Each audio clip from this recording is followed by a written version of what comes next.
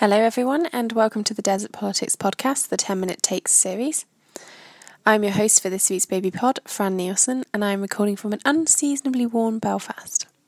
So, with the exception of my sister, who has bounced off to Botswana and has no access to the internet for 2 months, which, to be fair, sounds like a pretty great way to escape the daily nightmare that is Brexit, it's actually pretty hard to escape what a busy week we've had in politics, both east and west of the Atlantic.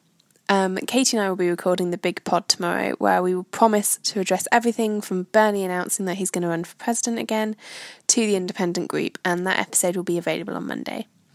So instead, I'm going to use my precious few minutes to talk about one of my favourite topics, the Northern Ireland border.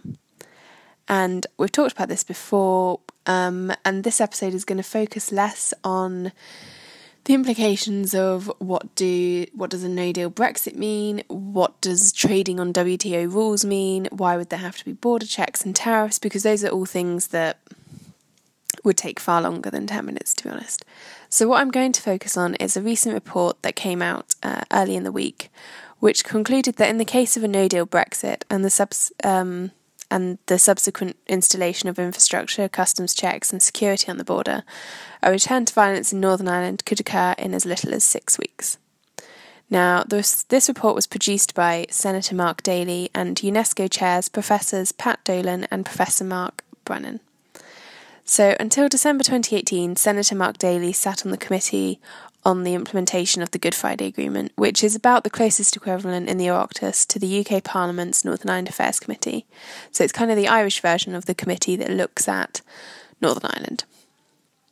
And UNESCO is the branch of the UN that seeks to build peace through international cooperation in education, the sciences and culture. So this is a pretty significant report by some people who have a real understanding of what we're dealing with here. Now, after the report was released, it's something like 330 pages as well, so if you want to read it, go ahead, but it will take you some time. Now, after the publication of the report, the DUP dismissed it as scaremongering, and in fairness, the report does have one big caveat to the prediction of violence. It cannot say what the level of violence will be. In addition to the issue of violence in relation to the border, the report also concludes that, quote, all indications are that without direct efforts to engage youth and citizens of all backgrounds, there will also be a return to violence in the event of a rushed border poll on the island of Ireland.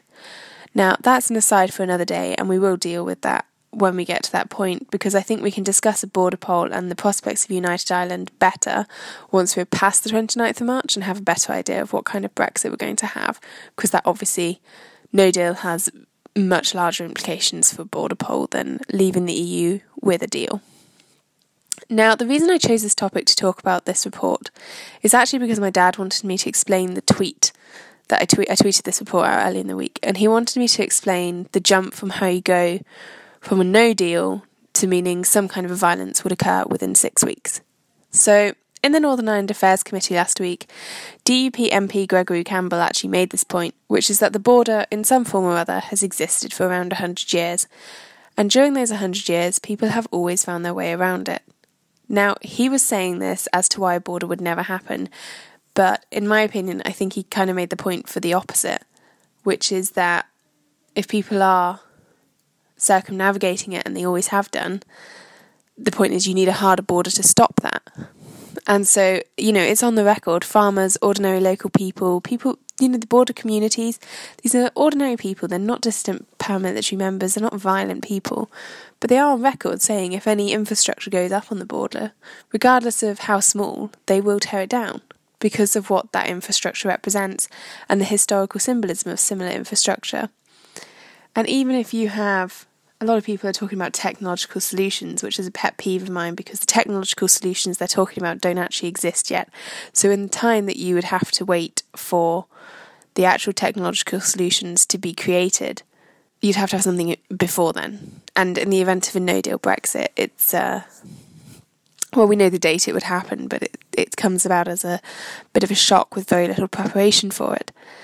So even if someone puts up even just a camera, someone will tear it down. And so I think even Dr. Etain Tanam from Trinity College Dublin puts it far more eloquently. So she spoke in front of the Northern Ireland Affairs Committee last week, and she said it's not so much the initial infrastructure that is the concern for violence, but rather it's the inevitable hardening of the border because the initial infrastructure will almost certainly be targeted. And so on the issue of paramilitarism, we spoke about this before, I think it was episode 3, where I went into the violence of Northern Ireland. Paramilitaries haven't gone away. The violence in Northern Ireland never truly went away for many. We're sort of living in the technical term would be a negative peace if you want to get into peace theory. But even sort of reminders of violence, they're never very far away. And so attacking border infrastructure in the hope of sealing Northern Ireland off from the Republic, a la the aims of the Miami show band massacre, or attacking border infrastructure in the hope of resisting a hard border, are genuine possibilities from paramilitary groups of both loyalist and Republican stripes. So what we're dealing with here is a complex issue, and I think as Brexit ticks down, we're now less than 40 days away from Brexit. We're getting into the stage where a no deal is looking more and more likely the closer that countdown goes without a deal between Theresa May and the EU. Well, they have a deal, but a revised deal on the backstop, which would be acceptable to MPs.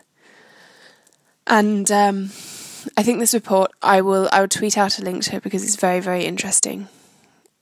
So what we have here is a genuine real threat. And there was an excellent tweet, which I tweeted earlier, which said, basically, protecting the Good Friday Agreement should have been a red line that the UK went into EU negotiations with, and to be honest, it wasn't really, not in the same way that the Irish have pursued that protection of the Good Friday Agreement. And in my opinion, I think Theresa May went into negotiations with completely the wrong red lines, very much so that we're now in the mess that we're in because of those self-imposed red lines that she put in place. But I would argue the only red line we should have gone in was that, above all else, peace in Northern Ireland is absolutely paramount, and in order to secure that, we have to have a soft border. We have to have a border that I can drive across and not even notice I'm in a different country. That's the type of border we need. So it'll be interesting to see what happens, and this hasn't so much been Katie's 10-minute takes are very good at explaining the XYZ of inner workings of things. Mine are more just ramblings of my thoughts, but I hope it makes sense, and I hope it's highlights something that's of interest and of absolute importance. So that's it from me. You can follow me on Twitter at Queen of Franta. You can follow the podcast on Twitter at desert_politics. You can follow us on Instagram at desertpoliticspod.